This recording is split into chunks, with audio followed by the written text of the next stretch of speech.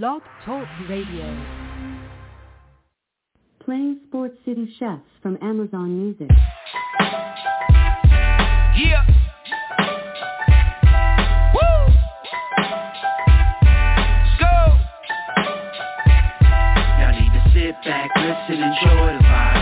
Sip something, light it up, enjoy the ride. Cause the Sports City Chefs is on tonight. In the kitchen cooking up, they on the rise. Sports City Chefs, chefs. Sports City Chefs, chefs. Sports City chefs, chefs. Sports City chefs. Yes, Lord, we got a brand new president. Joe Biden, we riding, I pray you heaven sent. Word from the wise, my people stay ahead of. Come on, I've been relevant, trying to survive the elements. It ain't no love in these streets, these dudes telling it. Case go from cold to hot, states evidence. Kaboom, Sports City Chefs is in the room. Cooking up hot topics to put up on your spoon. They well in tune, bloom like a flower in June. Superman verse MF Doom, the clouds loom. So tell a friend it's the Sports City Chefs again. Pay attention, tune in, we on the set again. Sports City Chefs, chefs. Sports City chefs, chefs. Yeah. Cabby, Taj. Woo! Connecticut. Yes. We are back. The villain is back. The callers Cookout back in the area, in the place to be. We're gone for a minute, but we're back. Calling number, as always, 929-477-2759 with you for the next maybe 30, maybe 60 minutes, maybe 30 on top of that, so maybe 90 minutes or so. We'll see how good it's going in here. Got it cooking.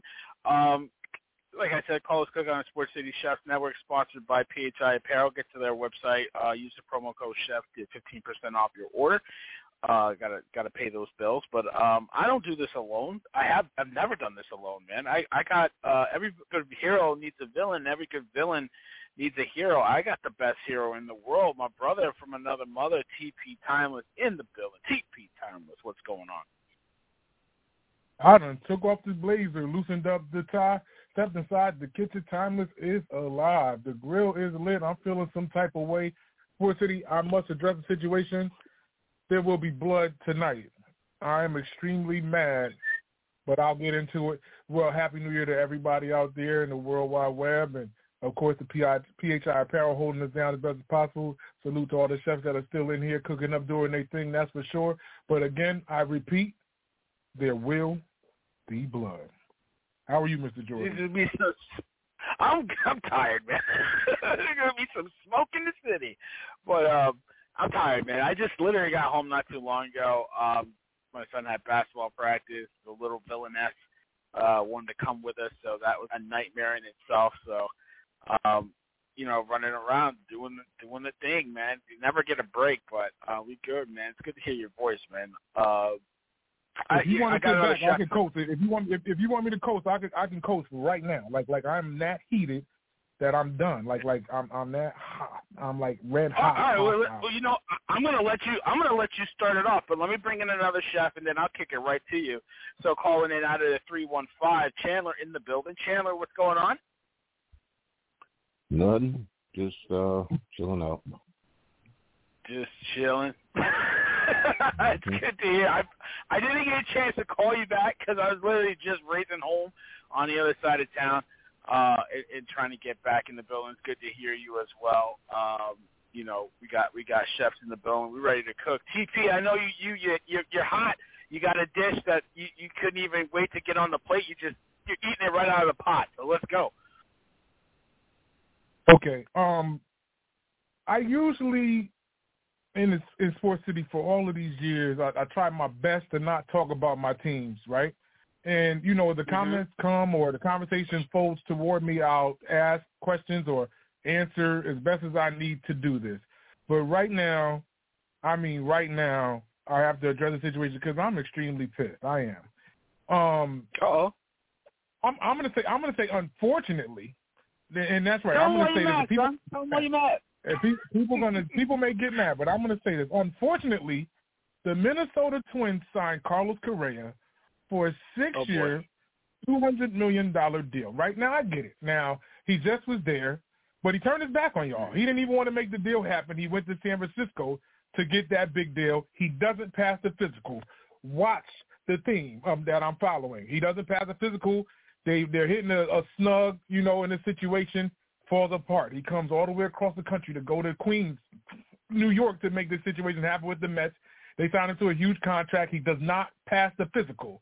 So then him and his agent, they're scrambling to make something happen. They come back to Minnesota for desperate measures because nobody wants him, because they are saying he is injury liability, or I could say injury prone. However we look at it, I'll just say an injury liability. I'll do that because they're saying that the injury that he had is something that a lot of these teams are concerned about, and he did not pass a physical in San Francisco or in New York.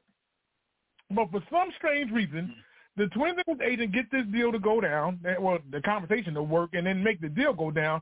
And then outside of the deal today, he passes the physical. How, Sway? How did he pass the physical in Minnesota, but he can't pass the physical in Queens or anywhere in New York City or nowhere in San Francisco? I don't get it. And they're giving him that much money.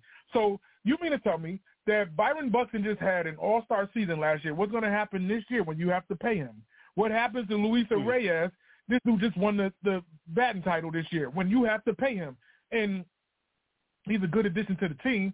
But Jorge Polanco was an all-star. Like, you just push him out of the way, and I get it. Correa's younger and has talent, but I feel like Polanco was homegrown. This was our backyard. I feel like he got something to prove. Like, so you push him out of the way for Correa. Correa was injured this season, missed time this year with the Twins, and you give him all of this money, and if it maxes out, it could get to $270 million, where this dude could end up receiving somewhere near 40. Like, come on, like that's ridiculous. This is a team that never spent money. The Twins never spent money. Now on one player, they dumping every dime they can into Carlos Correa. We need pitching. Why don't you go after Trevor Bauer? Trevor Bauer just got off of the ban. Go get him. We need a left-handed pitcher. Y'all sitting on y'all hands. Y'all waiting for Hente Maeda to come back after Tommy John surgery. We need pitching. Y'all lost 2 pitchers. Archer left. All of these pitchers left. Y'all not worried about the one glaring thing about the Twins, and that's the pitching staff. Instead of bringing a bat in, that's a credible bat. I won't take that away from him. But to dump so much money into him, especially while everybody around the league didn't want to touch him because of his injury liability, how does he pass a physical in Minnesota? I do not get it. I am red hot. I am so sick of this shit, this stuff with the Twins. It's ridiculous. It is absolutely ridiculous. I can't. I apologize, Sports City. I did not mean to curse, but I am that red hot that Correa was able to get that type of deal. I wanted him to come back. I'm not going to lie. I wanted to see him come back. But reason with the team, don't soak up everything from the Twins. You soaking up everything from a team that ain't trying to spend even though they got money. That I just don't get it. But I had to get that on my chest. I want to see how y'all feel about it. You know what? The thoughts crazy. and views. The thoughts and views of that host is not indicative of Sports City, but no, I'm kidding. TV's hot. Barry, hold Chandler, on. I'm going to let Barry. you. Yeah, Chandler, I'm going to let you go, and then I'm going to bring in Mike and let him get his opinion too. But go ahead, Chandler. Because you know what? You know how ridiculous you sound right now. First of all, last year he signed for 3 years and 105. So if you add 3 more years, that would be 210. That's the first thing, but he opted out of that. So obviously you just gave him the rest of the contract that you gave him last year. That's the first thing. Secondly, this supposed injury, he passed the physical for you last year. And the supposed injury liability is something that happened when he was 19 years old. Okay? It's almost 10 years later, by the way. And he has never missed time because of that injury ever again. Again. Now, when he's in his late 30s, which is why he was willing to move to third base, will he have some calcification and probably tendonitis and arthritis in that ankle? Probably so. In his late 30s. Oh, by the way, Byron Buxton signed a 7-year extension for $100 million. So you don't have to worry about paying Byron Buxton. You don't have to worry about paying him because you're already paying him.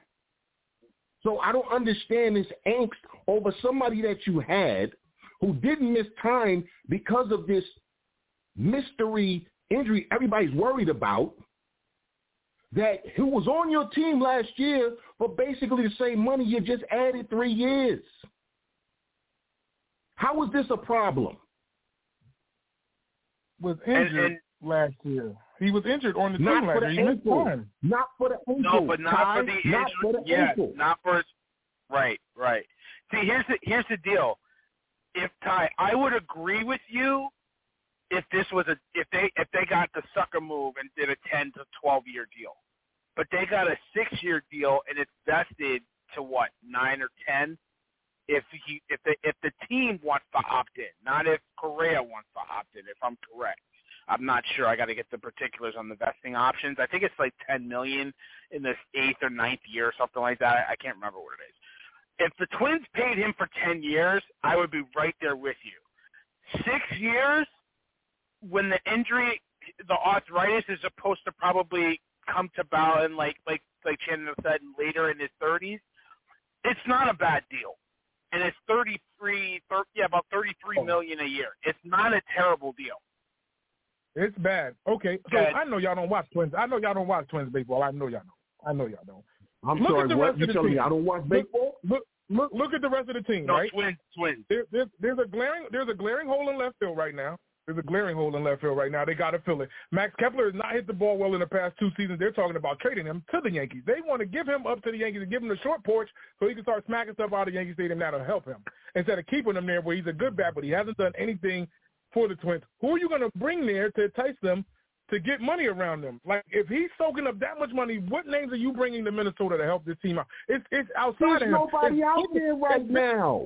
It's bigger than him. The hot stove is over. So we're just gonna sit there. We're gonna sit there with nothing. They can't bring anybody in there. No, what you do is you develop like you've always done. You got Kirilloff, you got Kepler. Now with the lack of the shift and people having to actually play defense, okay, both Kepler and Kirilloff should go up about 30 points. Okay? Now, Kepler, the problem has always been, and this is the problem that they had with Sano and a bunch of other guys that they had there, is they tried to turn these guys into damn home run hitters because it was boom or bust. Now that it's no longer boom or bust, and you can let Kepler, who is a line drive hitter with power, not a home run hitter, by the way, he's a line drive hitter with power. If you let him actually hit to where the way he's capable of hitting, you got about a guy who's going to hit you 270 and play gold glove defense. What's the problem? I think more, like I said, they can go and get what's the dude? I just said his name, Trevor Bauer, $700,000. You could go get him a left-hander, but bring him there, and they could pay him the minimum. But like they not trying to fill in the gaps where we really need. Look at our pitching staff right now. That's what need work. Like to throw him that, like no. Like I feel like they're gonna regret throwing that much money to him. I don't feel like this is a turnover in the next 2 seasons for them to be ALCS, which I feel like that could happen. That should be able to happen soon if they brought more names there. I mean, I think they do need work. I think it's something they're going to have to work out mid-season in a trade. There's just not a lot of guys left. The hot stove is practically over. I mean, I don't know any big names that are left. Mike can probably tell us when I bring him in, but it's not a terrible signing. But I agree, you got more work to do. You know, it's just like the Yankees bringing back Judge. It was great. It was a good feeling, but Yankees needed more work, and they did. They did a little bit more. So, but it's not a 12-year deal. It's not a 13-year deal. That you know, he got half of that. Like Boris was like steady saying, "Oh, we're not budging. We're gonna get that money," and he caved. So from that perspective, he caved for a reason. I agree with you on that, TP. But for both sides, it's a low risk, high reward in my opinion. It's 6 years. It's not, you know, and he's still in his prime. So it could be a lot worse.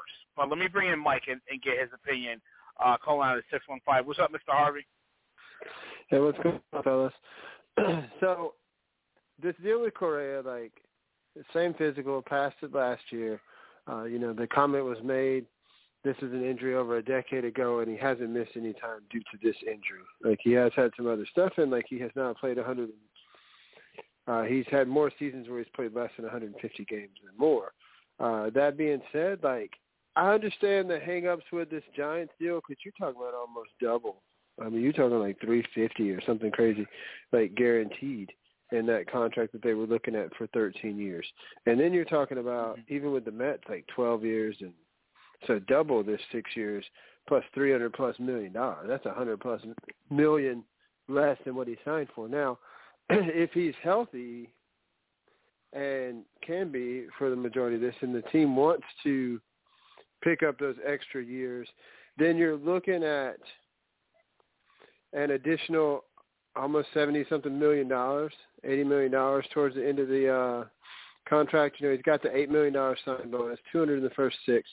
Keep in mind the Twins have drafted recently pitching and a lot of shortstop prospects because that's where a lot of times the best athletes are. And so, you know, if this guy continues to hit, then he can transition to a third or first base later in his career or towards the end of his contract. And this contract is not quite as – should the Twins decide to pick it up.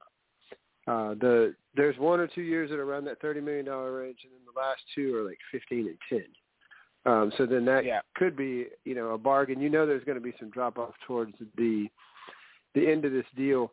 I think that it's difficult at times for the Twins to compete with the deep pockets of the Mets or the Yankees or even the Red Sox and sometimes the Angels and the Dodgers to get these types of players. And so sometimes to get a guy who is a bona fide star, you almost have to have some things sort of fall through the cracks in order to make it work. I mean, is it, you know, I think it'll be interesting to see over the next few years how it pans out, because if this guy's healthy and really productive, then there's going to be a little bit of egg on the face of the Giants brass and the Mets brass as well. I was the first, Barry, you and I went back and forth about it when the Giants first said no on this, and the physical didn't come through. And I'm like, I don't know how stupid they are. We have to see how this sort of pans out. And then when the second team thought the same way, I'm like, well, let's see. But, you know, he's comfortable in Minnesota. He had a good season there. I think that he's a leader in that clubhouse, and a lot of the players really gravitated towards him. So I think it's a risk for the Twins, but I think it's probably a risk worth taking. They still have a lot of good young pitching in the pipeline that might be a year off, and you still need to make some more moves, but they got a really highly touted guy. Recently, I mean, they have traded away some arms, you know, in getting Sonny Gray and to try to get some people that they thought was going to fill out that staff. So they definitely have some more work to do, but this is a very winnable division, and a division that pretty much any team, you know, has the ability to win. I think it's probably only going to be 2 or 3 teams at the top of it. I'm past winning that division. They got to be able to compete and beat the Yankees. Period. They could beat every team in the United States of America but the Yankees.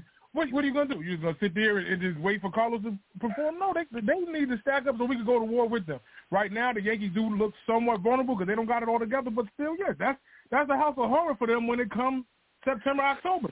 Like, they got to prove that they making them moves right now to beat them, period. Especially while judges made that deal happen, and they still got people there like Donaldson. I don't even know, but I know Barry was mad about it, but he's still there until otherwise Hicks still there. You ain't hear none of them names that they said that they wanted to see them go. At least the Yankees are still holding pat with some of them names that are there. Still. Like, so I get it. I get it. There's a situation that they can't win the division, especially with the departure of Abreu out of Chicago. I think that's big for the White Sox. Like, for them to lose him, that's huge. But like, you still got to worry about the Tigers. The Tigers are trying to re-up right now too. Like, so the Royals, we have to see if they come out and play ball like they did in the early 2010s. But like, it's still up in the air right now. That division is definitely winnable. I agree, but they have to think about beyond the division, beyond getting to the ALDS and if they bump into the Yankees again, you can't be scared to go to the Bronx. I got to go in there and take them off, and it's going to take more than just him. Like, plus they need another 2 arms in that rotation. They need them, at least 2. Yeah, because you don't know what my head is going to look like. I 100% agree with you. I wanted to. Go ahead, Chandler. You got Sonny Gray at the top of the rotation, right? Yeah, you got Sonny Gray. The kid Balašević. I love Sonny Gray. Sonny Gray's good. I like it. Okay. Balašević is on the come. That kid has an electric arm. He just has to harness it. You got the kid Duran. Trevor McGill, he is not bad. Again, good arm, has to harness it. You have arms. Okay, now you have guys that they need to they need to develop them. Yes, absolutely. But you have arms. And by the way, let me be clear on this. The whole thing about why Trevor Bauer got suspended, we could do a whole show on that because you just legislated how somebody had sex. We ain't getting into that. Right. No, I'm not talking about that. No, I know. I'm not doing that. I ain't doing that. You can't bring him into your clubhouse because he is also a racist asshole, and he is poison in a clubhouse. The one thing you don't want to do, especially with a team like Minnesota, where you're kind of on the edge of, on the come up, is bring a guy in that's going to poison the well. And that's the problem with Bauer is, aside from put all the other stuff aside, he's an asshole, and not in a good way. Like, there are some guys, I'm sorry saying that, they're a-holes, and except when they're on your team, right? He's an a-hole whether he's on your team or not, right? So about halfway through the season, everybody's going to hate the antithesis of that, right? Right. You love Bauer when he's on your team. Bauer, you hate him if he's on your team, if he's not on your team, if you see him walking by, if you go by his house, if you hear his name, you can't bring that dude. Oh, and by the way, here's the name I'm going to give you for your pitcher staff. And I know people, you talk about him as a bullpen arm. If Chris Paddock can get back to even close to where he was with San Diego, that's an all-star arm. But he got hurt early, so we got to see if he can bounce back from that catastrophic injury. There was another name. Oh, and Joe Ryan, he fell apart after he got COVID. Once he was on fire early in the season, he caught COVID, and it was like everybody sat on his fastball and started getting him out the park. That's the only thing, is he could get that swagger back that he had at the start of the season until he fell out once he caught COVID. Like, and he's young, so it's like, just hoping that he bounced back to that. But that's a lot. And then you add to that. Hold on 1 second, Mike, and I'll bring it right to you. The other reason why I would stay away from Bauer is the Dodgers decided to pay him $22 million to go away. The Yankees are going to keep Hicks and Donaldson, pay those salaries. The Dodgers said, no, I'll pay you $22 million. Get out of my clubhouse. That's just not, And there's an arm that you guys need to. I think a lot of teams need to be in on is Zach Britton. I think you can get him for cheap. And he's a bullpen arm that I think should be ready to go by the time the season starts. Go ahead, Mike. Yes. Well, and you still have, listen, Luis Arias is one of the most exciting hitters in baseball. He's an average hitter. He's one of the most exciting hitters, and I think once the shift goes away too, I think you might see his average continue to climb some. You got guys like Trevor Larnach, who we haven't seen completely healthy for a season yet. Alex Kirilloff, a lot of guys with a lot of potential that I think are really going to be quality major league bats. And yes, you got to continue to work on this rotation, but at the end of the day, you have a lead dog, an alpha in the middle of the infield who has been to the mountaintop before and who has won. So he knows what it takes in October. And, yeah, you're right that you don't want to just rely on him, but he's the kind of guy that has this sort of swagger that can help convince those young guys when they get there that stage is not too big for them. It may not be a one-year fix, and it may take a little bit of time as these arms continue to develop. But I'm telling you, I think that this team is made better because of Carlos Correa. It's definitely better than it was the day before they signed him, and I think I understand the apprehension, TP, but for the first 4 or 5 years, I think you'll be fine. I think, and the fact that it doesn't have to go past 7-8 years unless the team decides to, and it's like Mike said, it's less than the $300 that he was going to get, because the non-guaranteed adds up to about $70 million, $75 million, still well under the $300 million that the Giants were willing to whore out to him. You know what I mean? So I'm okay with it. I really am. I see what you're saying where they need more help, and I think that'll come. It'll come. There's still a few pieces out there, not a lot, but I think it's going to be fine. So we'll see how it is. Caller number 929-477-2759. Got TP Tymeless, Mr. Harvey Chandler in the building talking a little baseball. I love when we talk baseball because these guys know their stuff, man. It's fun. Shout out to PHI Apparel sponsoring the show.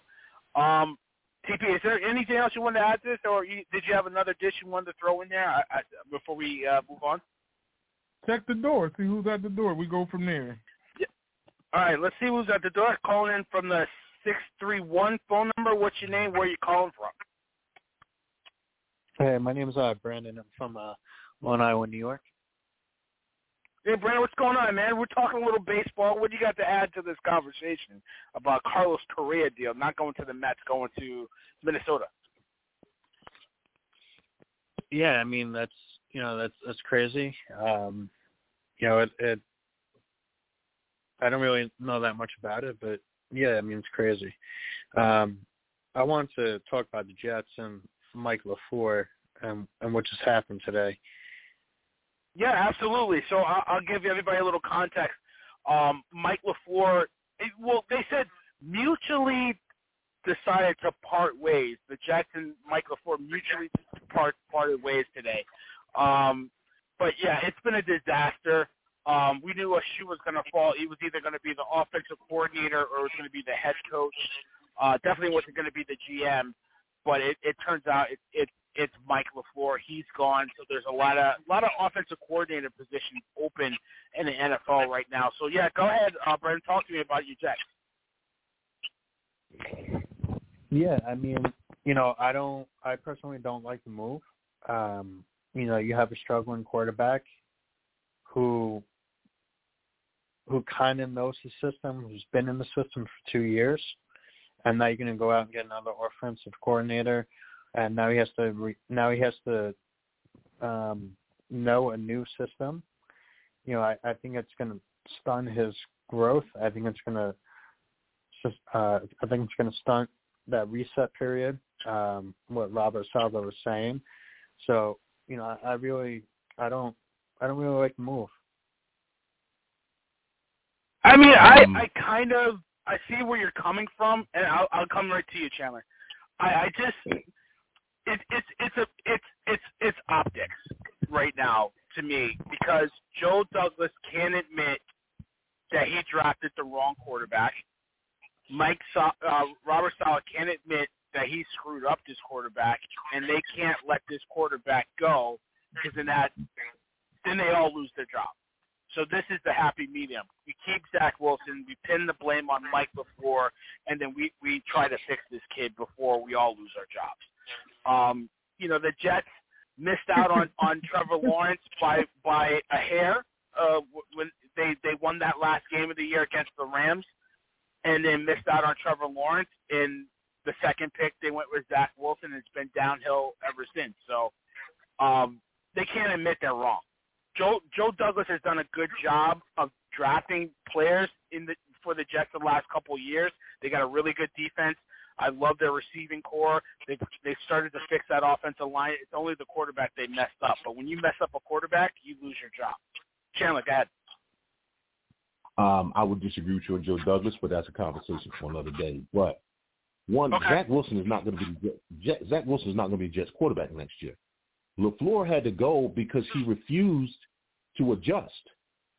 You had a kid who really was only good at half-field reads, period. That's all he was good at. And you kept calling full-field reads. You never adjusted. Now, in 2 years, Zach Wilson has shown nothing of the ability to lead his team. Every single wide receiver, other than Corey Davis, who got a bag he shouldn't have got, has asked to leave because this dude can't get them the ball. So LaFleur it's all about my system because my name is Mike LaFleur and my brother is a head coach, so I should be good. No, and go away. So firing him was the right move, and Zach Wilson's not going to be a quarterback anyway because you can't keep Zach Wilson on this roster if you bring in a Derek Carr. If you bring in anybody of any name value that you're going to sign to a long-term deal, which you're going to have to do if you bring him in because you're going to be trading assets to get him, you can't keep Zach Wilson on this roster. You can't. So you're going to have to move Zach Wilson. And since you only – I'm sorry. Go ahead. I'm sorry. I don't mean to cut you off, but what if hypothetically Tom Brady comes in? Okay. And Zach he comes Wilson in for a year. I'm just saying hypothetically. What if he comes in for a year or 2 years, and they says Zach Wilson for a year and 2, and he grooms under Tom Brady? Well, Tom Brady ain't believing nobody. Sorry, John. The other problem with that is now you're going to have to pick up this guy's 5th-year extension, and you still don't know if he can play because he's been sitting for 2 years. Right. That doesn't make sense. So if you bring in another quarterback, you can. Well, let me put this a different way, because this is the Jets, so they'll do something stupid. But if you bring in another quarterback, say a Derek Carr or pie in the sky Lamar Jackson or pie in the sky Aaron Rodgers, you have to move Zach Wilson. And here's the piece: you could get something for Zach Wilson because he's only into a second year. You could still get a second-round pick for him. You can get a second-round pick for him. So you move him, get a second-rounder to replace the second-rounder that you're going to have to give up along with the first-rounders, and then you keep it pushing. And you go get a veteran offensive play caller. That's what I would do, but this is the Jets, so they'll sign another rookie offensive coordinator. They'll keep Zach Wilson. They'll bring in Derek Carr, and it'll be a mess next season. Yeah, I mean, I would bring in a veteran, but it's not Tom Brady. It's not Tom Brady. I would bring in a veteran, Zach Wilson, not a veteran that would take over for Zach Wilson. Go ahead, Brandon.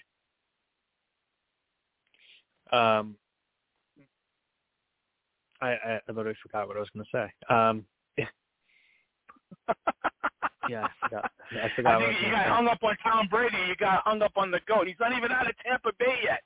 I don't know what Tampa Bay is going to do because they're in salary cap hell. I don't know what they're going to do after this season, but I don't see Tom Brady coming back there for another season. TP, what do you got on this Jets situation if you want to chime in on it? I really don't know how to answer the situation because coming out of college, I was a Zach Wilson fan. I supported him. And it's like as time went on, it was like he had New York shaky. And it's tough because you really can't get anybody to come out of college to deal with the lights in New York and the media and everything that happens if you're down.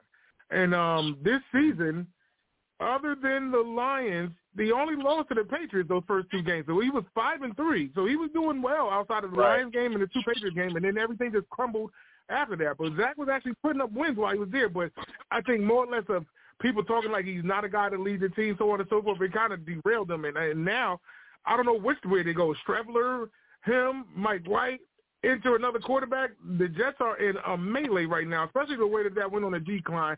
And so many people are talking about, Sally's not the guy, but he got that defense top 5 in the league. So it's like I wouldn't want to displace this guy that got the defense cooking. It is up to that offense somehow to get it turned around and just get a guy to handle this. So I don't know who they feel confident in because they're going back and forth between him and Mike White, and with Mike White getting injured and so on and so forth. I don't know which way they go. Do they go in and draft another quarterback too? If they go into that draft and get another quarterback all the way from McSorley to Hackenberg, or all of the names that they picked up in these past decade, it's like it's all for naught. If they can get somebody to kind of not even groom them, get them to get the winning ways into their mindset, that really has to happen. It's tough for the Jets, especially for them to go from above 500 to 500 to under 500 and missing the playoffs. That is a extreme nick into the side of the ship, man. I just don't know what they do.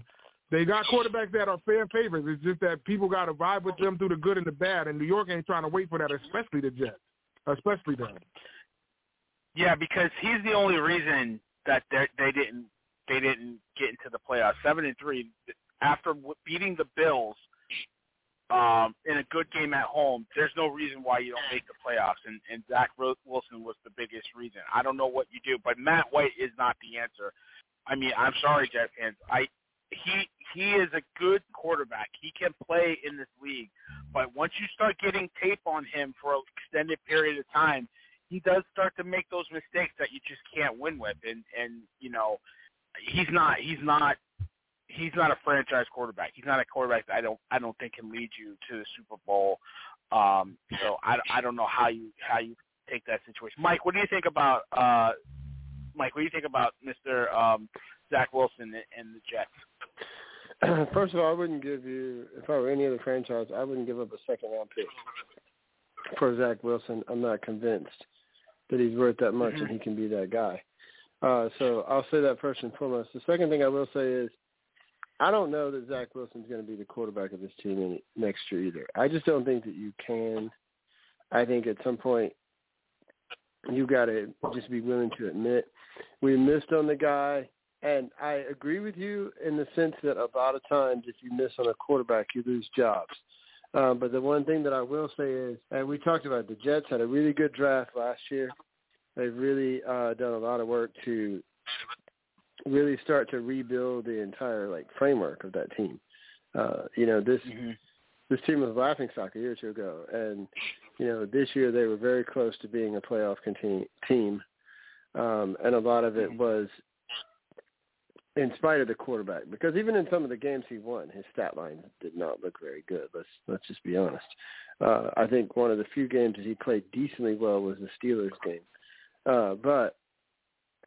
So I think you probably move on from the guy, but I think even if the general manager and coach admit that they were wrong on this guy, they've done enough other things right that if they don't miss on the next one, they probably still keep their jobs and survive this, but they better be right with whoever they go to next if they don't stay with Zach Wilson.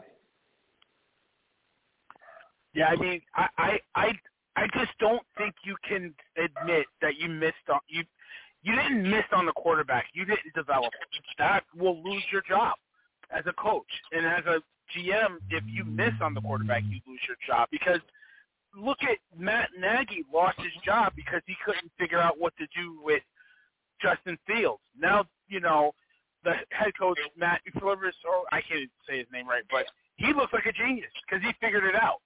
You know what I mean? Now they're in a prime position with the number one pick. Can trade that pick, get multiple picks, get maybe a receiver, get the best defensive player in college, either from Georgia, and away you go. Because now you have the quarterback. You don't have to waste that number one pick on C.J. Stroud or Bryce Young. Quarterback is important. The Jets haven't had one.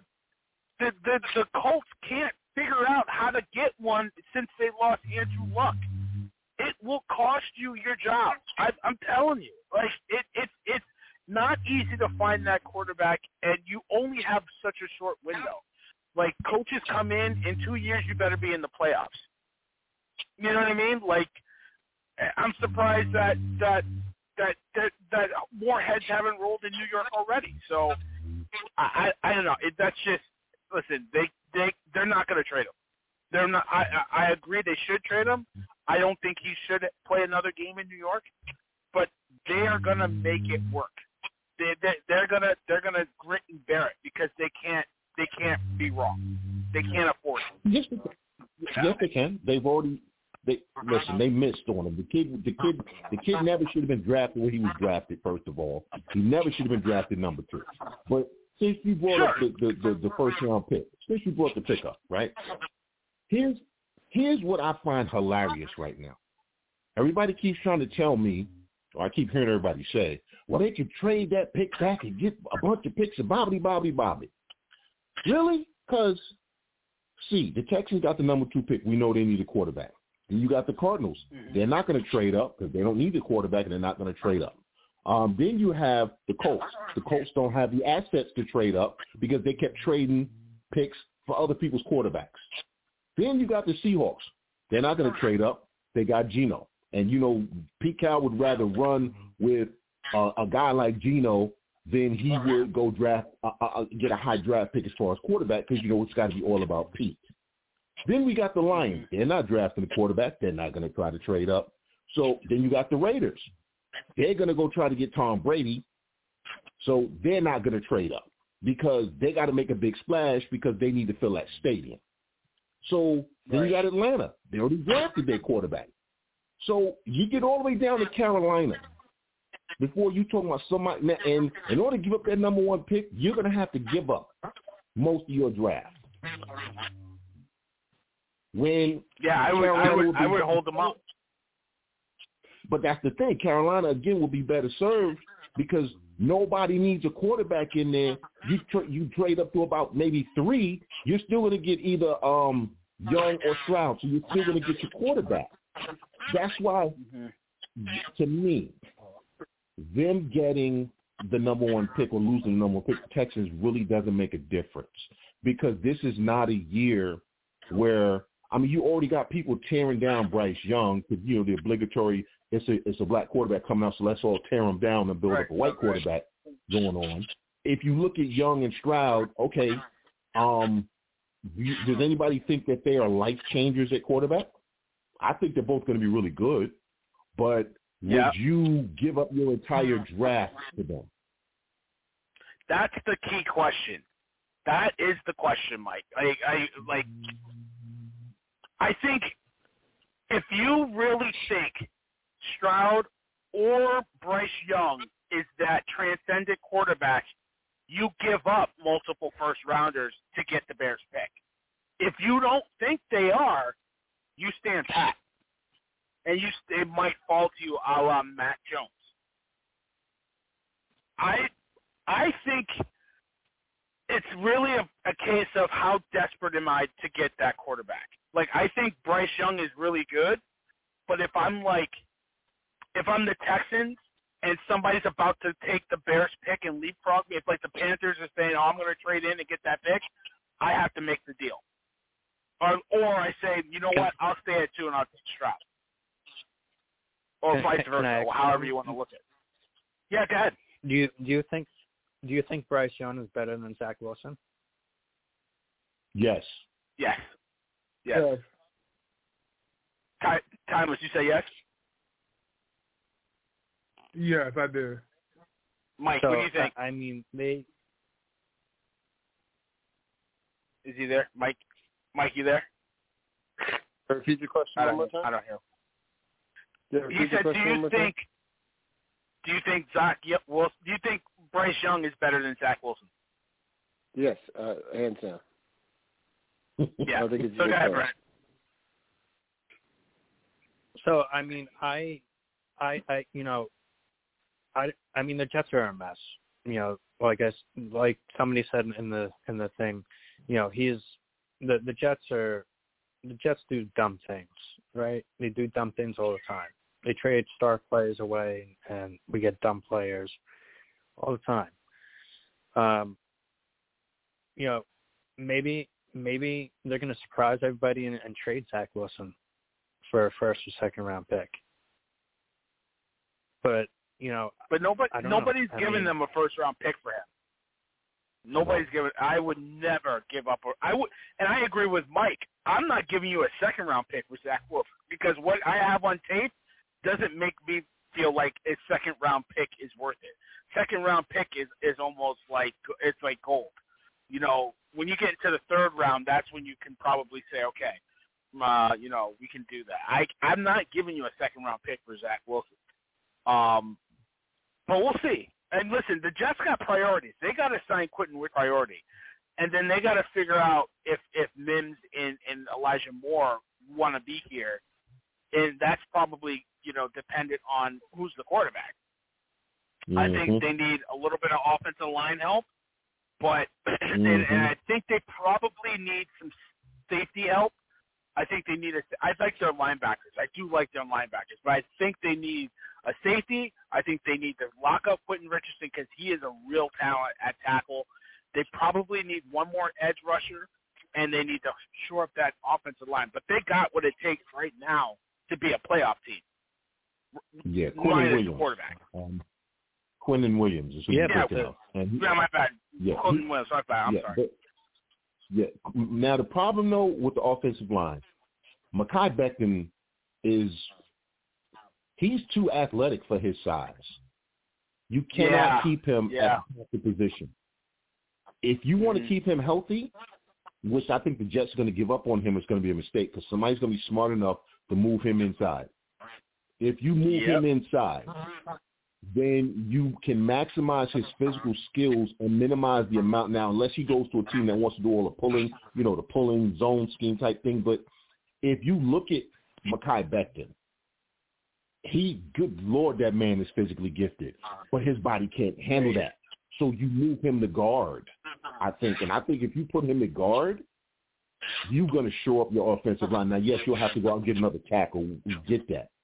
But he can still be a Pro Bowl lineman. You just gotta move him inside. And then maybe you move one of the guards outside. I don't know, but dude, Mekhi Becton, they're gonna give up on him, and they really shouldn't. You can't. The kid is too physically gifted. You just gotta keep him on the field. Yeah, you can't give up on unless you know that they're a bust. You can't give up on linemen. You just can't do it. You never find an offensive lineman in free agency unless a team gives up on him for a reason. If you find a lineman that is pretty good, you sign him. That's a rule of thumb. So ask Nate Soldier. You know what I mean? The Patriots said, no, you can go get your money, and the Giants put it up to give it to him. So, yeah, but Mekhi Becton is super talented. You got to keep that kid. But we'll see. We'll see what happens. It's going to be fun. I wanted to talk a little bit more football. TP, I gotta bring it to you because we talked about it last night. Me, Mr. Harvey, and Sirius talked about it on the NFL Free for All Tuesday nights, 9 o'clock Eastern Standard Time. Shameless plug. I gotta let you go. Talk your Lions talk. Go ahead. The floor is yours. I gotta let you go. Go ahead. It ain't really too much for me to gloat about. I kind of felt like this was gonna happen. If you check out my other social media platforms, like at the barbershop, I told them the week before Thanksgiving, I said, watch Week 18 come down to the Lions playing the Packers, everything on the line. The Lions going to win and need some help. I didn't know where it was going to have to come from, and they was going to need the help, and they was going to miss the playoffs. Everybody heard me say that. And it freaking happened. I felt like Nostradamus at that situation. Didn't think that it was going to happen. I really felt like there's no way the Panthers should have beaten us, but they did it anyway, and then all of the complaints after how to field this, that, and the third. I don't want to hear it. Detroit should have went out there and played ball and shouldn't have took the Panthers lightly because they still were able to go out there and at least put up 3 scores. So that's one. And they could have finished 10-7. There's a lot of games that they left on the board that should have went differently. They started the season out up against Philly and lost by 3, 38-35. Everything was a slugfest. Only if that defense would have turned it around. And the worst part about it, I got to look at it, is I hate to make him the scapegoat, is Aubrey Pleasant. If people don't know who he is, he was the defensive backs coach for the Lions. And after the Dolphins game where the Lions were up, I think it was like 24-17, and they couldn't stop him anymore. They fired him right after that game, and that's when the Lions went crazy. As soon as he left, he got a job 10 days later with the Packers, and the Lions didn't look back at all. And within that week, they got rid of T.J. Hockenson too. But the one thing that does bother me is how long they sat on Jameson Williams. They didn't have too much of a package ready for him to, have plays set out for him. So it's like, what's to come? But now how good Ben Johnson has done. In one day, 3 teams interviewed this guy. So it's like, I'm hoping Dan Campbell is in there like, yo, just stick around for another year or 2, man. But he's so talented to be so young. One of these teams might come and get him, and I'm scared that it can happen. And I'm hoping that, because Mark Brunell's our quarterback coach, maybe Mark Brunell could do something. But I don't want to turn him loose right now.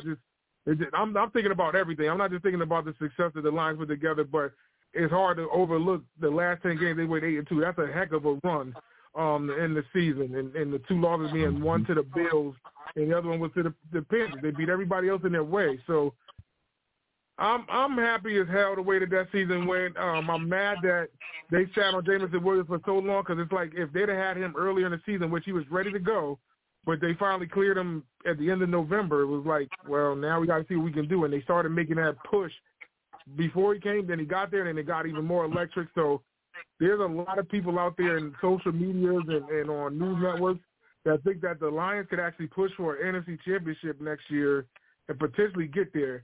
And that somehow bothers me. Like every time I hear somebody say that or people that I know that are in Michigan or diehard fans that I know when I go out to a Lions game, they'll tattoo themselves with a Super Bowl Lombardi trophy on them. It's like, what are you doing? Like, I believe in karma. Like, leave that stuff alone. But now I feel it.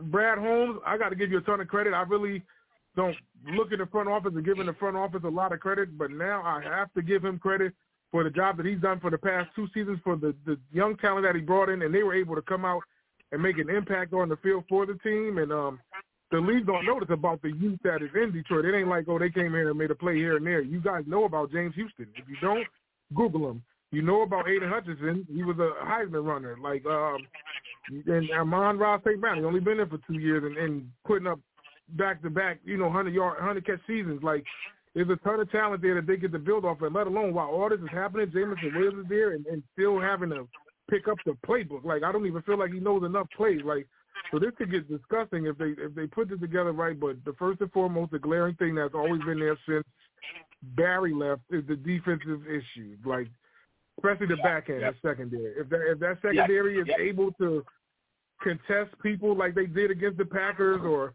like they did against the Bears or, the games where they shutting people down and consistently could hold a team, let's just say the 3 scores anywhere from 17, 21, 24, we're in a winnable position in every single game. I don't think now I'm at this point, and I'm removing my bias. I'm saying this right now. I don't think the Lions scared of nobody in the NFL. None. No team. Period. Listen, I said the Lions were going to make I said the Lions were going to make the playoffs this year, and I was supremely disappointed that they on the outside looking in. I mean, it really came down. There were games early in the season, right, TP, that you probably should have won, but it came down to that Carolina game that you probably should have won. If you win that game, you're the 6th seed. My Giants are the 7th seed, and we're not even talking about anything else, right? But they had I'm a believer in Dan Campbell. We said it last night that he is definitely a Coach of the Year candidate, even though they didn't make the playoffs. You could see they play for that guy. What was your record? 3-7, or 3? What was before you guys got hot? I mean, any other team? They were 1-6. 1-6. I think if you're looking at the coaching, if you're looking at the coaching situation, they have to be a tandem. It has to be Dan Campbell and Ben Johnson. Both that offense, even when they went 1-6, that offense was still putting up 35 points a game. Right. But they didn't quit. And Dan Campbell got them believing in themselves, and they played some really inspired football. I agree with you.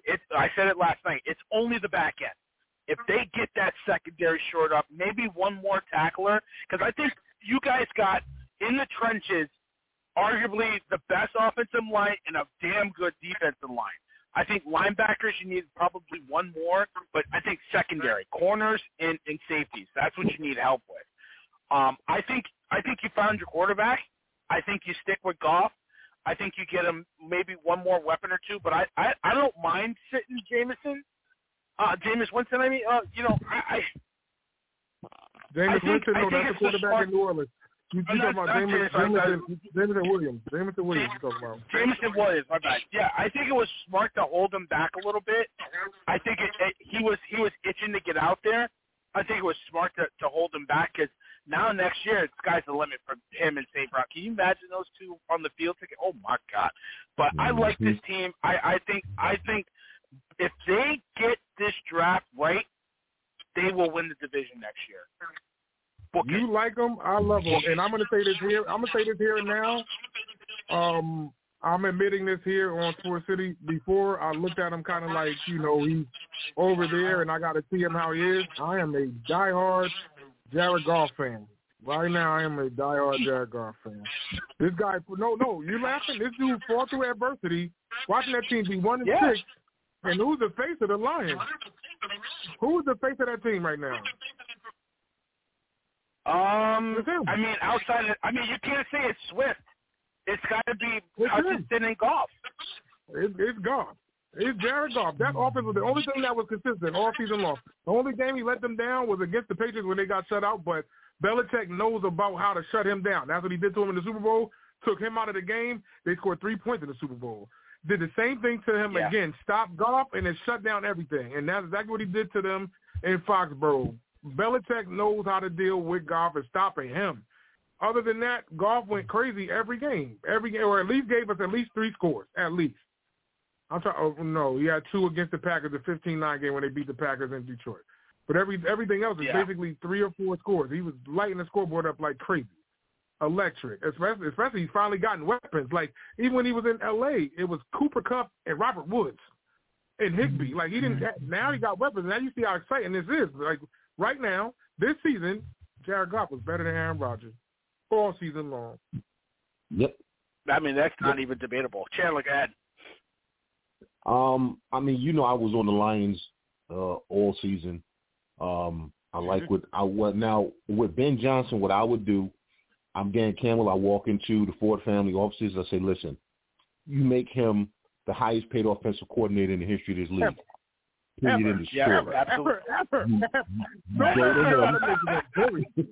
Period. You go to him. Nobody's allowed to talk to him. Nobody's allowed to talk to him. Anybody requesting an interview? No. Yep. Shoot up the plane. Everybody, get down. Everybody. You do it. Yeah, you do what Jerry Jones did when Jason Garrett was his offensive coordinator and he knew he was going to be his coach. Well, he paid Garrett and kept him there. Like with Dan Quinn last year. He gave Dan Quinn a hell of a raise to get him to stay. And you say to Ben Johnson, listen, you're going to get another job. Just give me 2 years. You know, give me 2 years, put this money in the bank, right? And then you not only get to go be a head coach, you get to go be a head coach because you're coming from a playoff winning team, which means you get even more money as a head coach. But, yeah, I mean, they don't have a lot of holes to fill. And the thing of which they finally done, which they stopped doing for a long time in Detroit, is they got players that fit the coach and the system. Some of these names that you like the kid Houston. Nobody had heard. Nobody knew who he was. He's from an HBCU. You know what I'm saying? Nobody was talking about him. A monster, and he's a complete monster. Yes. You know, and he fits what they do. He fits the mindset. Listen, there are certain teams that just fit their city. The Lions, when the Lions are a tough-minded, we come in no matter what you do, no matter where you are, we will come and we gonna fight you.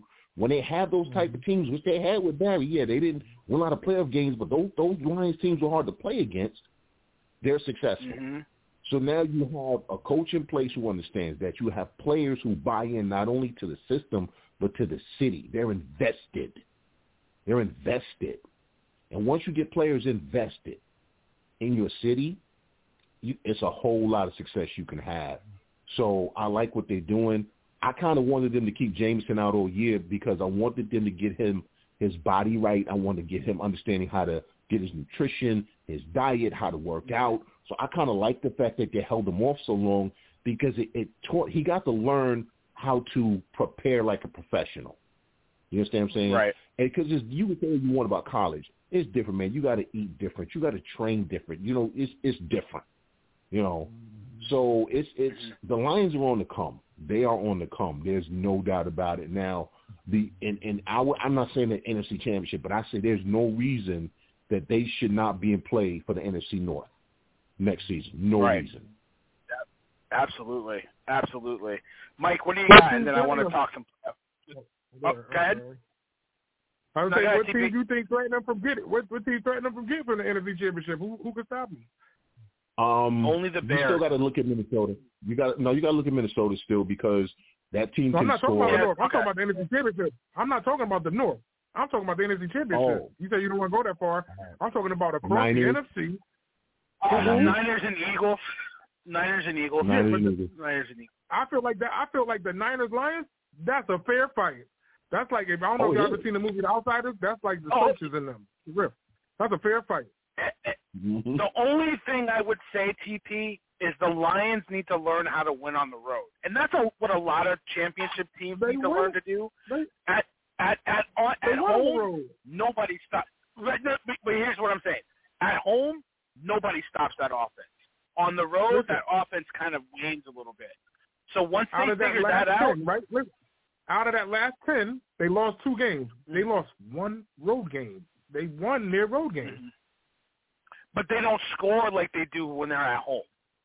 When they're at home, it's a track meet.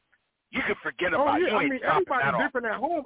Everybody comfortable when they sit in their labor. No, absolutely. Absolutely. So that's the only thing. If I'm looking at San Francisco defense, we could slaughter their secondary. Slaughter them. They front seven is what we got to get past. Both of them is what we got to get past. Other than that, they corners can't handle all them receivers. That's a lot of work. Name their top corner and then go down. Watch. Exactly. Name the top corner and then go down. Or take me. Flatter me. Impress me. It's the system. It's the system. That defensive coordinator, who will be a head coach this year, trust me on that. Mike, what do you got? Then the fourth receiver coming out is Jameson Williams blowing the doors off the hedges. Man, please. Yeah. Okay. Mike, what do you got? What do you got on the Lions? And I want to talk some playoff football. So I agree with a lot of what's been said about the Lions. I've always been a fan of Dan Campbell. His players in New Orleans loved him too. Watching the Hard Knocks, he made you want to run through a wall for that guy. Even watching him with Shepard, the linebackers coach, former LSU Tiger. Just hearing his speech with him and whatever, you just can't help but get fired up listening to Dan Campbell. And the one thing that I said even last night was I was impressed because there's a lot of spotlight on them with all the Hard Knocks and everything. And when they started that season at 1-6, there were a lot of people laughing, going, well, so much for that. And, they stayed the course, as we talked about last night. They never let go of the rope. As TP said, they went 8-2 down the stretch. To me, I think any defense in the NFC is going to have trouble checking the Lions, especially when Jared Goff is playing well, because he's an engine that made it go. He was definitely top 10, arguably a top 5 quarterback in the league this year the way he played. And so looking at that, I think they're convinced that he's a franchise guy for a while. I think he's done enough to prove it over the last couple of seasons. And to me, the thing that Detroit really they've got almost everything they need on the offensive side of the ball. To me, you really have to look strong defensively during this draft, and if you do make any kind of under the radar moves, you got to continue to improve the defensive side of the ball. So you can continue. We saw flashes with Okudah and different guys this season. We saw them shut people down some, but we just need to see that defense continue to round out into better shape and continue to just get better across the board. And this team's going to be a serious problem. But they don't have a lot of work to do on the offensive side, and they've got a lot of good pieces already on the defensive side of the ball. Just building up around them a little bit better and getting some more depth, I think, is going to make this team a serious, serious problem and a serious contender for the next few years. To me, the future is brighter in Detroit right now than it's been since Barry left. Yeah, I mean, I totally agree with you, and it's great to talk about that game and not say a word about the other team that the Lions beat on, because if I have to talk another 4 or 5 months about that dude in Green Bay, if he's coming back or not, I'm gonna shoot myself in the head, right? You know what I mean? Like, I hate to say that, but I'm not gonna be a happy camper. Let's just put it that way. But call in number 929-477-2759 with you for the next 27 minutes or so. We gotta talk all things. We're gonna talk all things wild card weekend. Some nice games on the docket. You got Seattle, San Francisco. So I'm just gonna run through each game in order as they appear. So Seattle, the Seattle 49ers, TC, I'll start with you. 49ers favored by 10 at home. Seattle surprise team. Pete Carroll, one of those candidates that we talked about last night on the NFL free-for-all that probably could be in consideration for Coach of the Year, but a tall task going up into San Francisco. But San Francisco quicken right now, offensively and defensively. Can Seattle make this a game? In the words of Ronaldo Ray on a movie, on a day at the end of the week that we all love, it's called Friday, and Red got knocked out by Debo, a.k.a. Tiny Lister, God rest his soul. God rest both of those guys' soul. But Ronaldo Ray was asked, "Do you want some too, old man?" And he said, "No." That's what the heck happened, and it got out of it. So that's what I believe. No, they do not have a shot. But I feel Geno can make that a game. Something is very itchy about that 10-point spread. I feel like it's too easy. I think Vegas is making it like, oh, they're going to go in there and blow them out. I feel like Geno's going to make that a game, and San Francisco might just put the brakes on them in the fourth quarter and keep that like under 10. It'd be like a touchdown. I feel like that game could be 27-20. That's the type of game I feel can happen. I feel like you got to think this is Brock Purdy's first postseason start. So unless he comes out there and he's electric and got that crowd rocking like he did his first time starting, then it's an uphill battle with no legs for the Seahawks. But I feel like this is going to be competitive. Geno is making a name for himself, and I think home is where it is for him in the state of Washington. But I don't think the Seahawks have the moxie to go in there and steal that game. I don't think so.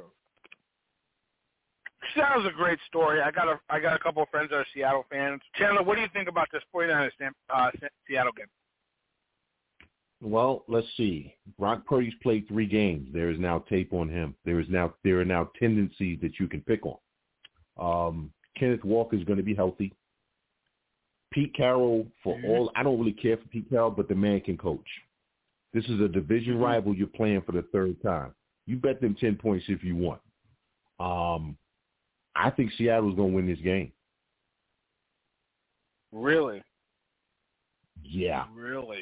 It's because everything is set up for the 49ers. Everything is set up for them. And this is a Kyle Shanahan coach team.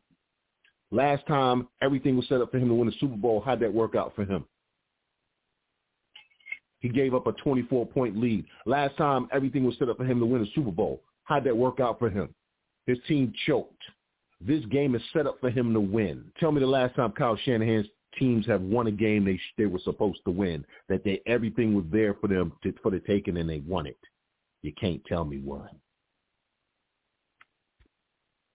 Okay, so one on the Seattle Seahawks. All right, shout out to the Seahawks. Shout out to Geno. Geno! Mike, what do you got? Seattle, San Fran. If you're talking, you're on mute. Don't do that. I sure was. Yeah, get I off sure mute. was. I think this is Geno's first postseason start also. I said last night that the coaches that we talked about as far as Coach of the Year candidates, I know that this guy is not going to win the award, but Pete Carroll has to get credit because there are a lot of people, as I said last night, talking about Seattle being, just kind of throwing the towel in and competing in the Bryce Young sweepstakes this season and that kind of thing. And not only was this team better than expected, this team made the playoffs. So shout out to Pete Carroll and the job and Geno Smith and the job that Seattle was able to do this year when everybody thought once they traded away Russ, when there was talk about Metcalf and Lockett going, but they didn't go anywhere. Everybody thought that this team was just going to fold. And then Buffalo, who should have probably drafted Kenny Walker, didn't take him. So Walker goes to Seattle and shows us the type of running back that a lot of us believed he would be, at this level. That being said, I agree with Tymeless. San Francisco's Devo, and the answer is no. I personally believe, going through the 6 playoff games this weekend, I think Seattle is the second least likely of the lower seeds to win this weekend, behind Miami. I think it's the 2-7 seeds that I think are the least likely to pull off upsets and come out of the first round. So I like San Francisco all day in this game. I think it may be close, but I just think they have too many weapons and too much on the defensive side of the ball as well, so I think they win. Yeah, give Seattle credit. They won the last 2 games to get into the playoffs that they lost 3 straight to the Panthers, the Niners, and the Chiefs. So give them credit for getting into the playoffs. Pete Carroll, I didn't even know if he was going to be coaching past the season. I don't know. I don't think he's going to leave ever. You know what I mean? So, give the Seattle Seahawks credit, but I just think the 49ers are too much. I don't think they. I think they'll. I would take the points. I kind of agree with TP. I think 10 points is kind of funny to me. I probably would have had them at 8.5, but I'll take the points. But I think the Niners will win this game. Chargers Jaguars TP. Speaking of quarterbacks in their first game, Justin Herbert finally making the playoffs after having a solid season. His team's starting to get healthy. The Jaguars, thrilling game. What a game that was Saturday night. To see the Jaguars get into the playoffs and get defeating the Tennessee Titans. That was fun. I had a funny feeling, and I said it last night, that to win more than 7 games, lo and behold, they win 9 and get into the playoffs. So now they host the Chargers. Who do you think wins this game, TP? The road is a road favorite. Chargers are favored by 2 points against the Jaguars in this game. Justin Herbert can't afford to lose this game with the talent they have in Los Angeles, As you see, the Jaguars are having a successful season, but they're still on the rebuild, and they're doing well with what they have.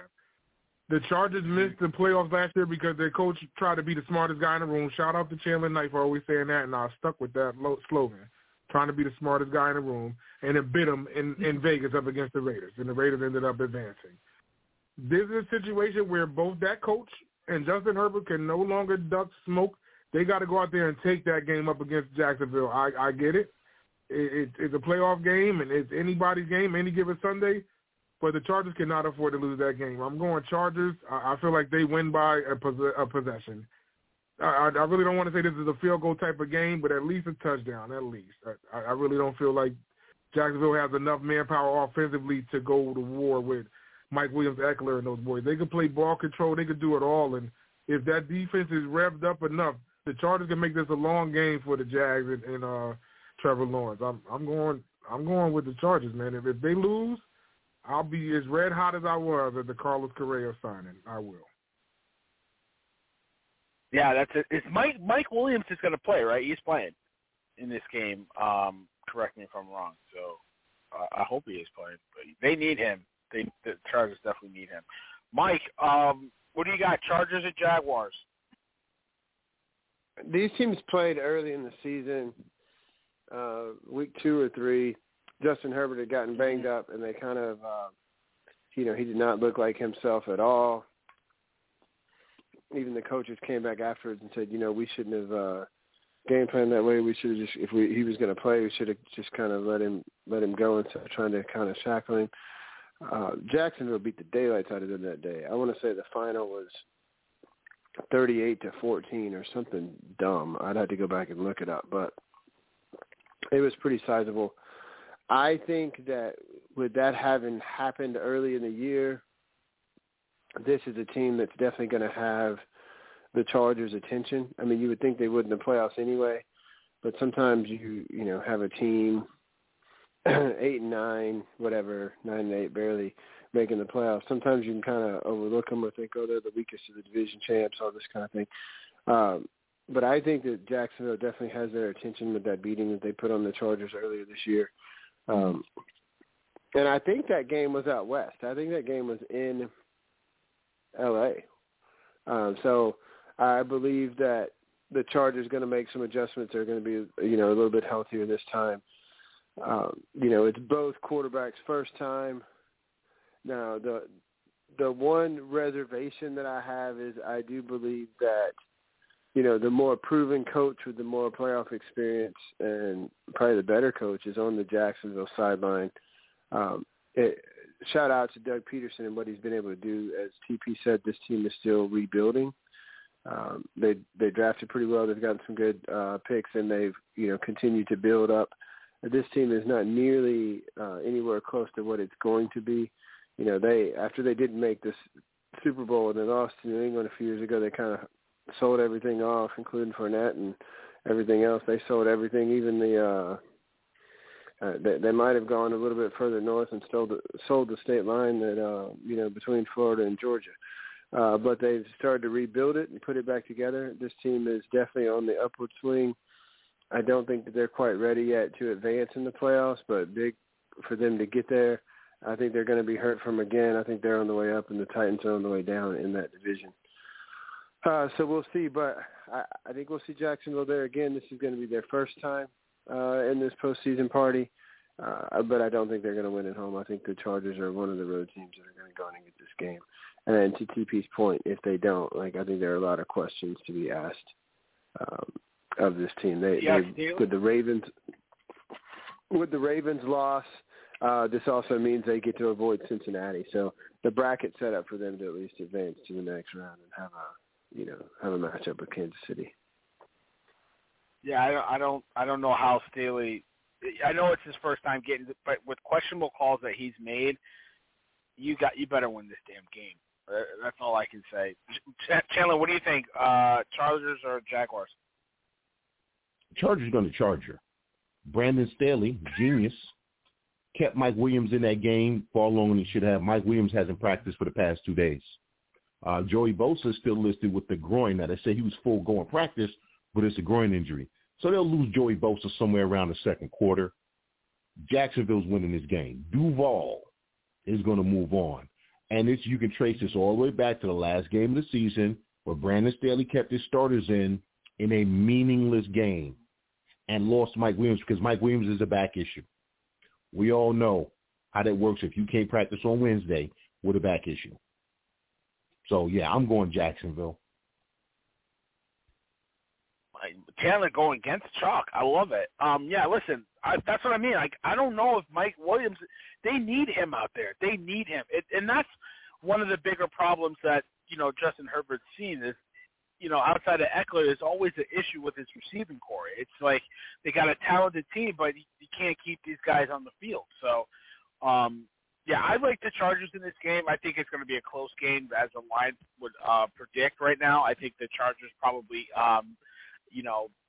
last minute drive and kick a field goal to win the game. That's kind of how I feel.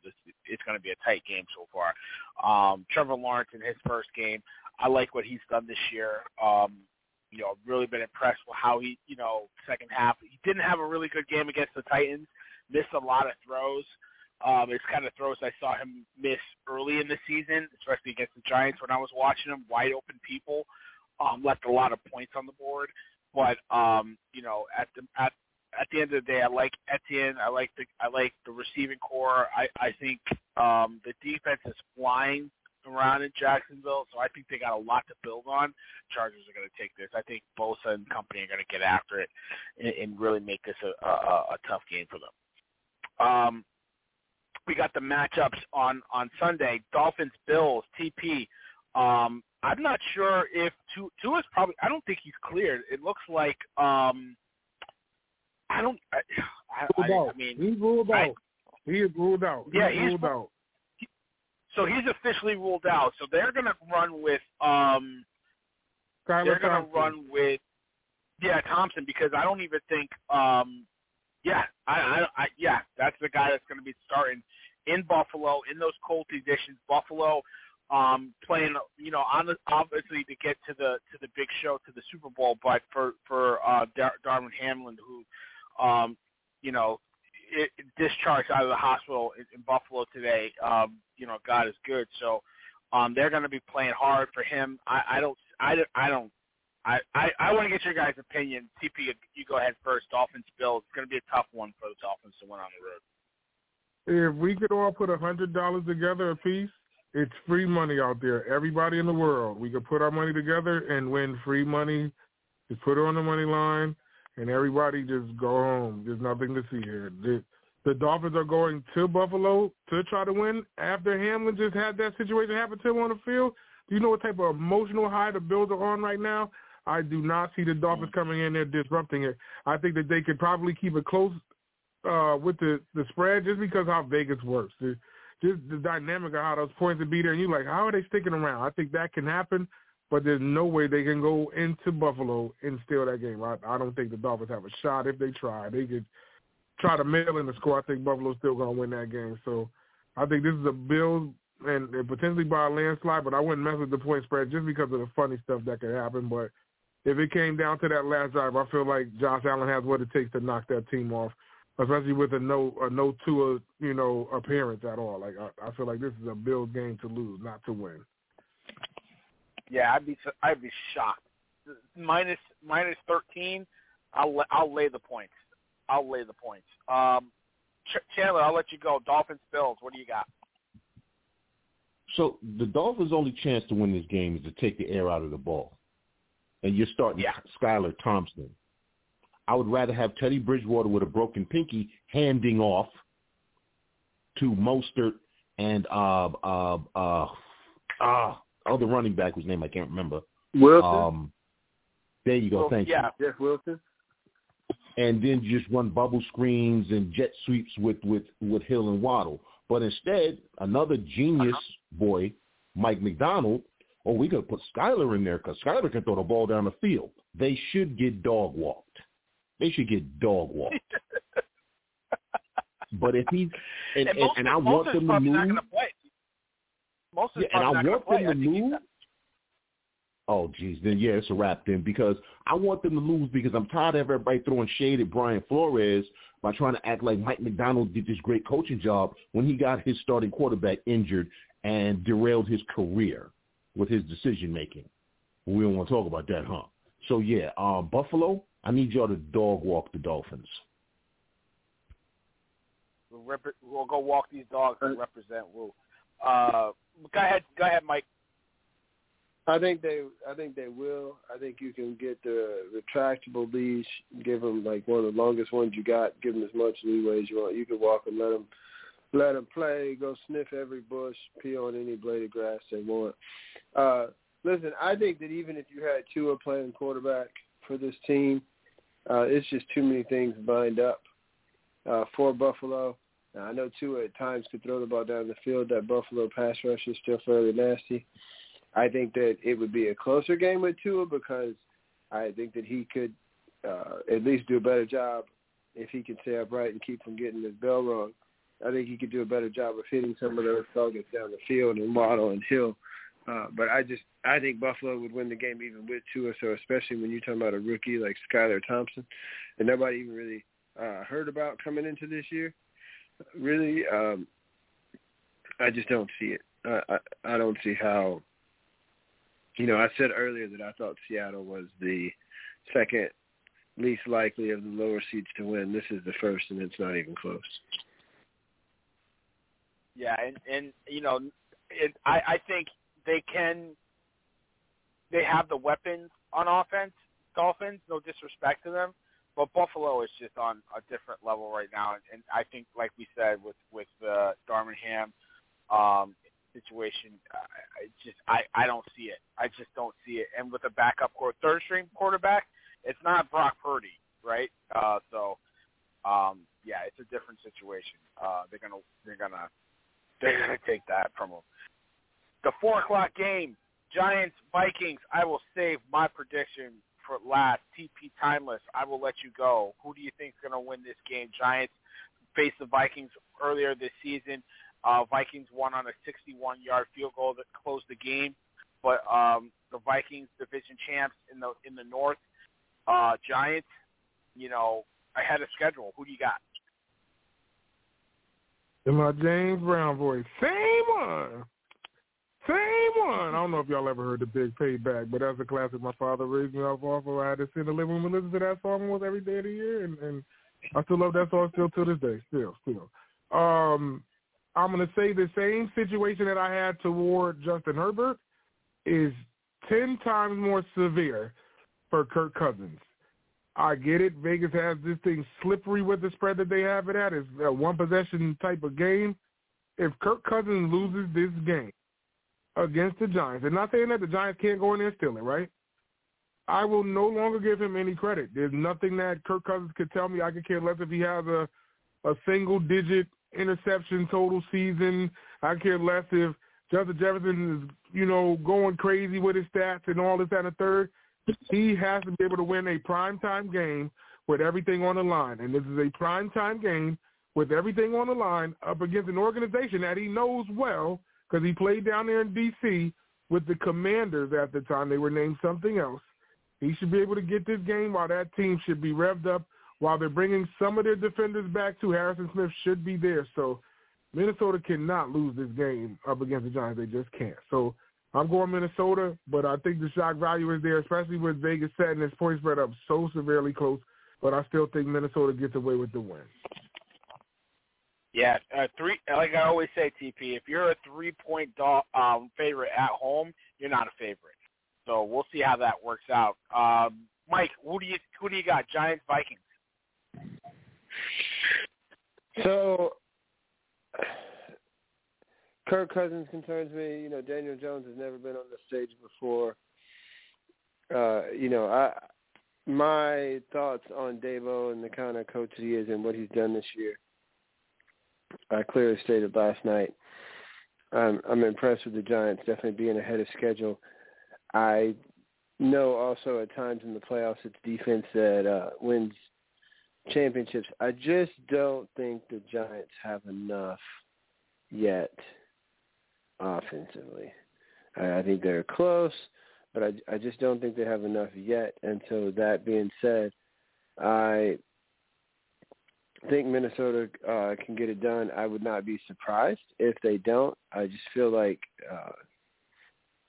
Minnesota's got enough weapons and a little bit more firepower offensively to offset the discrepancy in ability on the defensive side of the ball. Now, that being said, if the Giants can get in Kirk Cousins' kitchen early and really rattle him and make it a long day, we've seen the blueprint on how to beat this team. Dallas did it. The Colts did it for the first half, and then we saw what happened in the second half of that game, and it just happened to them again against the Packers. So you know the recipe. It's been laid out there for you, Dabo, and can you do enough offensively to take advantage of it? If you can really disrupt them, we'll see. But I just think the Vikings have a little bit too much, but I think it'll be this is one of those games that I think could definitely go either way. But gun to my head, I'll take the Vikings. Chandler, Giants, Vikings, what you got for me, brother? Brian Daboll, the head coach of the New York Football Giants, walked into U.S. Bank Stadium, looked at the Vikings and said, I don't know karate, but I know crazy. Giants. You better cut it out using my line. That boy crazy. Listen, I'll be quick. I'm a Giants fan, obviously. You guys know that. And I will pick with my heart, but I know better. The Giants are going to win this game because everything that Mike alluded to, their defense is horrid. The Packers, the Cowboys, and the Eagles showed you how to beat this Viking team. If you get pressure, you get up in his face, you get in Cousins' face. The Giants will do that with Thibodeau and Aziz and company. Getting a Dory Jackson back is going to be huge. They didn't have a Dory Jackson. They didn't have Xavier McKinney the first time they played him. They had really a kind of banged-up secondary and still held them to 24 points until that final field goal. Justin Jefferson, I would have Dory Jackson shadowing him all game, but I don't think you're going to hold him down, but I think he's going to make it difficult for him. The Giants don't have receivers. Who cares? They haven't all year, and they figured out how to win 9 games. I think this team is going to score on the Vikings. And listen, the Vikings, like you said, CP, better not lose this game, but they will. I like the Giants in a close game.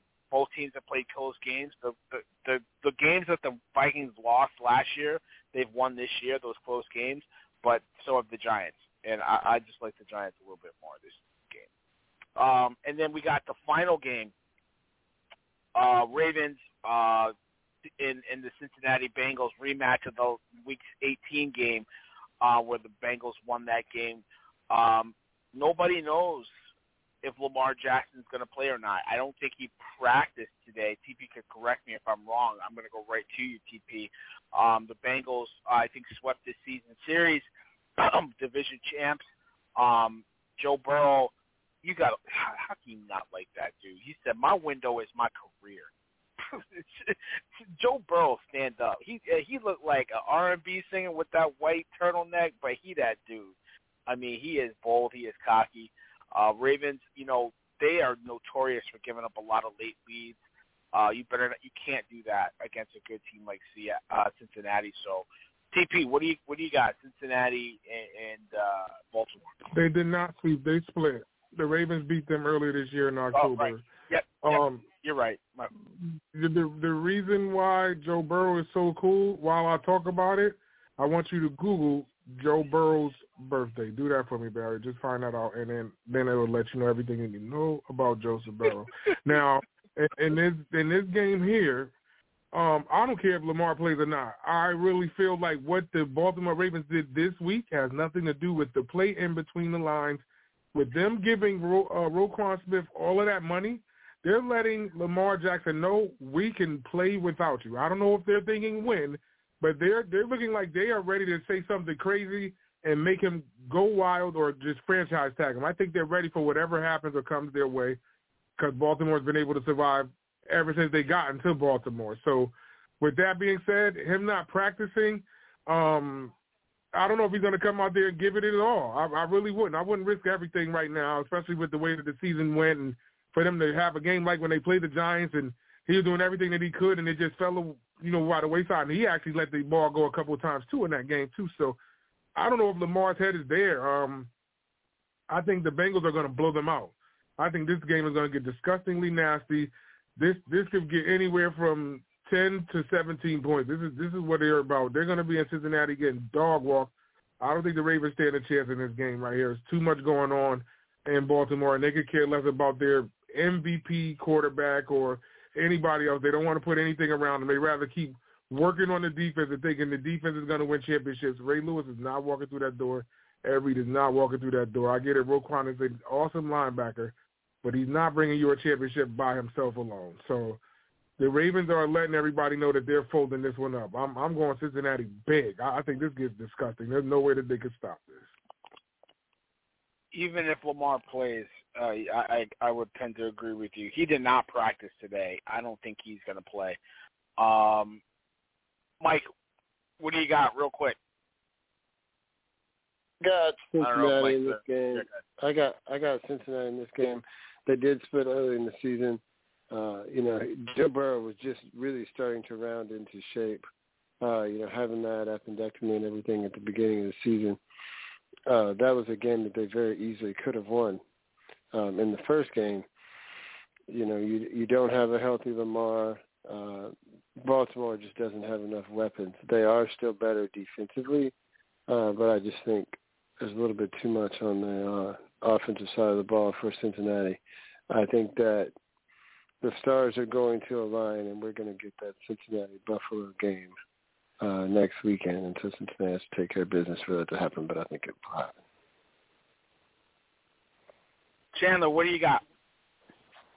So you guys getting the last team for my 14 parlay. If the Ravens play, if Lamar plays, rather, Ravens win. Lamar doesn't, Bengals win. Wow, I really don't think that with Lamar they're going to win. I think the Bengals are clicking on all cylinders right now. So we'll see how it turns out. I don't like how the Ravens are treating Lamar, and Lamar shouldn't have played this year without that contract.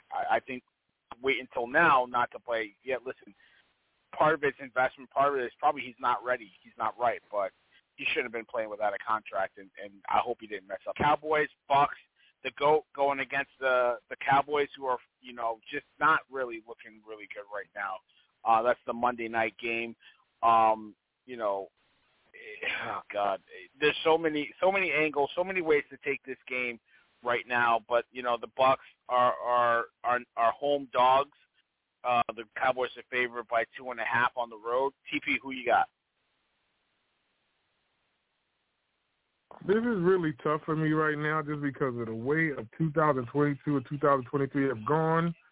But Sports City, you know me oh so well and how I love music and how I love entertainment and how I love drama. So here goes the song. There's a story of a guy named Brady. He has to. He's undefeated against Dallas right now. And how fitting would it be that Dallas is having a decent season and it get interrupted by Brady again? Like, they have to figure it out so he gets ready to walk out of the league. I really think Dallas can do it. They can do it. Don't get me wrong. But it's just something about it that Brady can end up pulling this off and having Dallas go crazy again in the first round. If Dallas loses this first round, I wonder all of the storylines. And I just read something today that Jerry Jones said McCarthy's safe, but, what happens to Quinn? Does this team start to break apart? Does Zeke sit around? Tony Pollard's the guy now. Like, it's so many questions if Dallas don't keep this together, especially with the talent that they do have after they watch Amari Cooper walk out of the door, too. So I think Brady gets it done. I really think Brady doesn't go home first round. It can happen. I think Dallas is strong enough to do it, but Brady has never, ever lost to the Dallas Cowboys. What would stop him now? I'm going with Tampa. I wouldn't be surprised. Chandler, Tampa, Dallas, Monday night. What you got? Cowboys by 10. Oh my God, he's just all over the place. I can't with you, Mike. What do you got? Dallas or Tampa? If you're talking, you're on mute. Mike going once. Mike going twice. Yeah, my bad. I did it again. So I think, to me, you're going to see very, very early. The question to see is how much pressure can Dallas get on Tom Brady? Because we have seen him over the last couple of years as he has started to age. We have seen him start to really show frustration.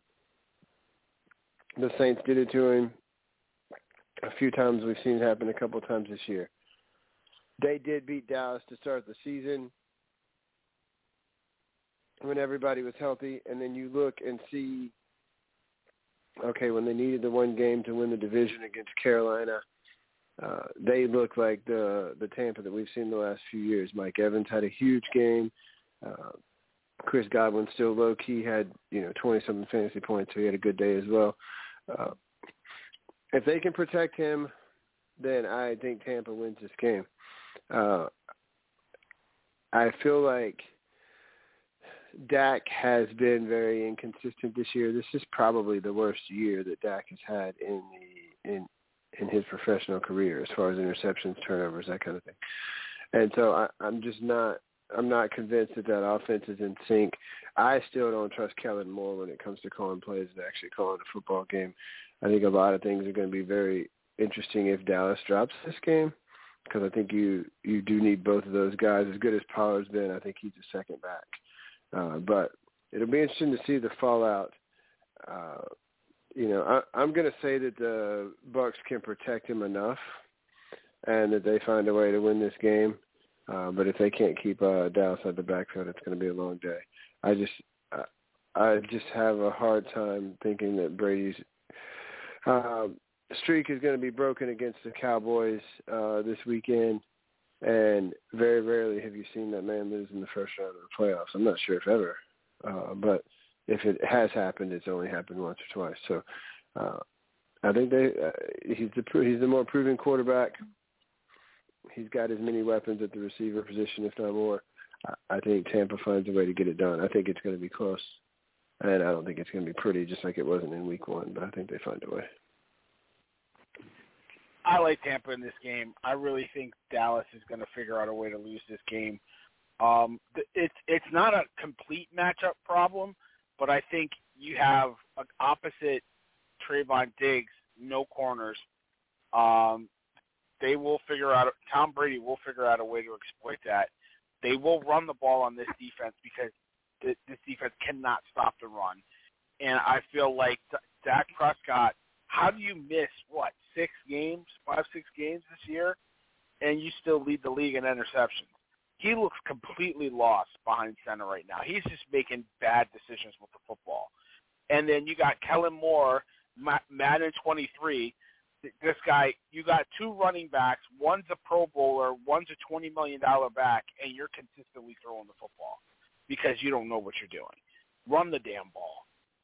Dallas will figure out a way to lose this game. If it's close in the fourth quarter, Tom Brady will win this game. I'll be happy because I hate the Cowboys. But I really feel like Tampa Bay is going to steal this game from the Cowboys. It'll be the last hurrah for Tom Brady, and at least in a Buccaneer uniform, because it doesn't look like he's ever going to retire. He's like the Ric Flair of football. He's just never going to retire. Every time he has a retirement match, he never retires. But yeah, listen, that's all I got. Great show as always. I got my little villainous down here is now sleeping on my lap, so I'm not very useful right now, so I'm just going to close this kitchen up. Shout out to my baby girl. Mike, thank you for calling in. Give us a plug, and we get out of here real quick. Man, Barbershop on Clubhouse still continuing to grow. Big family environment there, lots of good conversations. Sports, culture, life, comfortable and uncomfortable conversations, man, but always a place to be on Clubhouse. Stop by and check us out, phiapparel.co. Use the code CHEFS to check out for 15% off, and check out the blog, the website, sportscitychefs.com. Check out Chandler and me tomorrow night. Any of the other chefs are welcome to come by. Got shows on Sundays, Tuesdays, and Wednesdays as well. So make sure you're part of what we are doing. And if you like what we're doing, like and subscribe. That always helps us to get the numbers. And remember, you can also listen to us on your Amazon Echoes or Google or Apple Pods or any of your home smart speaker devices. Just play Sports City Chefs. And you can have this coming right into your living room on your smart speaker and have your phone freed up. So check us out. Continue to subscribe, like, share what we do. And, man, many thanks to the big homie TP. Without him, I wouldn't be here, man. Respect to Chandler and you, Villain, man. Always a pleasure. And, listen, Tom Brady may be like Ric Flair, but all that means is eventually, one day, Villain, somebody is going to deliver to him some sweet chin music. Laissez-les bon temps roulette. And I do love Shawn Michaels, my favorite wrestler of all time. But you talk it. Listen, he spent more money on spilled liquor. Nah, I can't do the liquor right now. But shout out to Mike, man. Chandler, man, thank you for calling, man. I appreciate you, brother. I don't know if you're gonna do a show tomorrow. Let me know, but you give us a plug and let's get out of here. Yeah, we're gonna be doing a show tomorrow. I'll get it scheduled. I forgot. But as always, a lot of fun and everything, and free game, ladies and gentlemen. Take $10. Here's your 14 parlay for these playoff games this weekend. Seahawks, Jaguars, Giants, and Cowboys. When you buy $150, that's all I got, fellas. You're taking the points on all those. Taking the spread. Yep. All right, there you go. Chandler's got your parlay. I might put that in. I still got my FanDuel account. They tried to lock me out, but I'm in. They can't get rid of me. I can't wait to listen to your show. Love listening to your show, man. So I'll definitely check you out tomorrow. Shout out to Chandler and to you guys doing their thing. Listen, like they said, we got the website, we got the blogs, the interviews. We're working on some things. We're going to have probably a guest host with us next week on the NFL Free-for-All. So, a fellow Giants fan, that's the best kind of guest host you get. More to come on those details. We'll get that out as we get those details out. But I appreciate doing a show. TP, always a pleasure, man. Miss hearing your voice. Your girl is here. She's looking for you too, but she fell asleep. So I don't know what we're gonna do with this one. She's the one. But TP, you know what to do, man. Let's get us out of here, man. We paid all the bills. We dotted all the T's. Oh, shout out to PHI Apparel too, man. Shout out to our sponsors. We always looking for people to sponsor the show. So, shout out to them.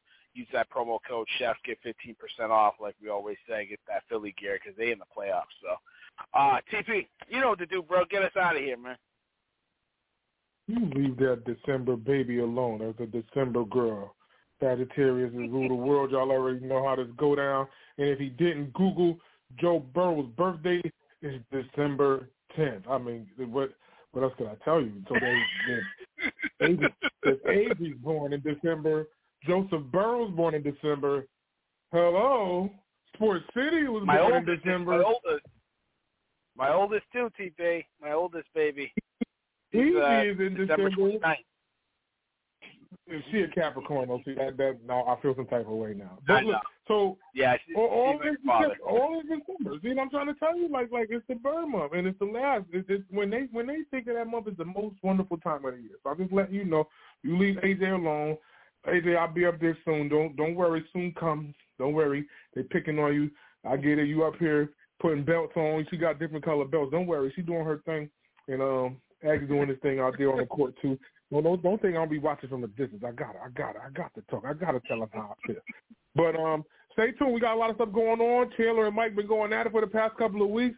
You got the Knight and the Harvey show. I got to give him a nickname or something. I ain't never thought I had to give Chandler a nickname. Now I got to do something, man. Like, they put me back to work, Sports City. So on that note, tell a friend. You know, this is Sports City Chefs again. And if they don't know, now they know.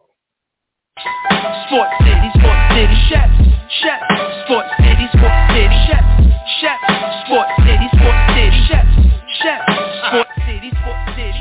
Kaboom, Sports City Chefs is in the room, cooking up hot topics to put up on your spoon. They well in tune, bloom like a flower in June. Superman verse MF Doom, the clouds loom. So tell a friend it's the Sports City Chefs again. Pay attention, tune in, we on the set again. Sports City, Chefs, Sports City, Chefs, yeah. Cabby, Taj, woo, Connecticut,